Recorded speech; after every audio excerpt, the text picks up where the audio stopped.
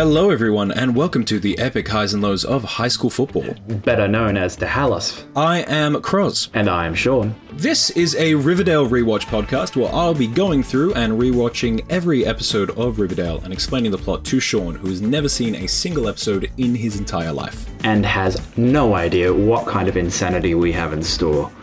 Then we hard cut to the most awkward twerking I've ever seen at cheer practice. And so this is done at a funeral. Everyone's a suspect. See, I'm still just imagining Solomon Grundy in a wig.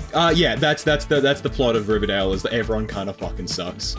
Quit stereotyping. Just because it's accurate doesn't mean it's not stereotyping. Betty straight up threatens to kill Cheryl. Dun, dun, dun. So please join us weekly as me and Sean and some special guests break down the episodes of Riverdale and the insanity that the show really is. Can't wait to see you there.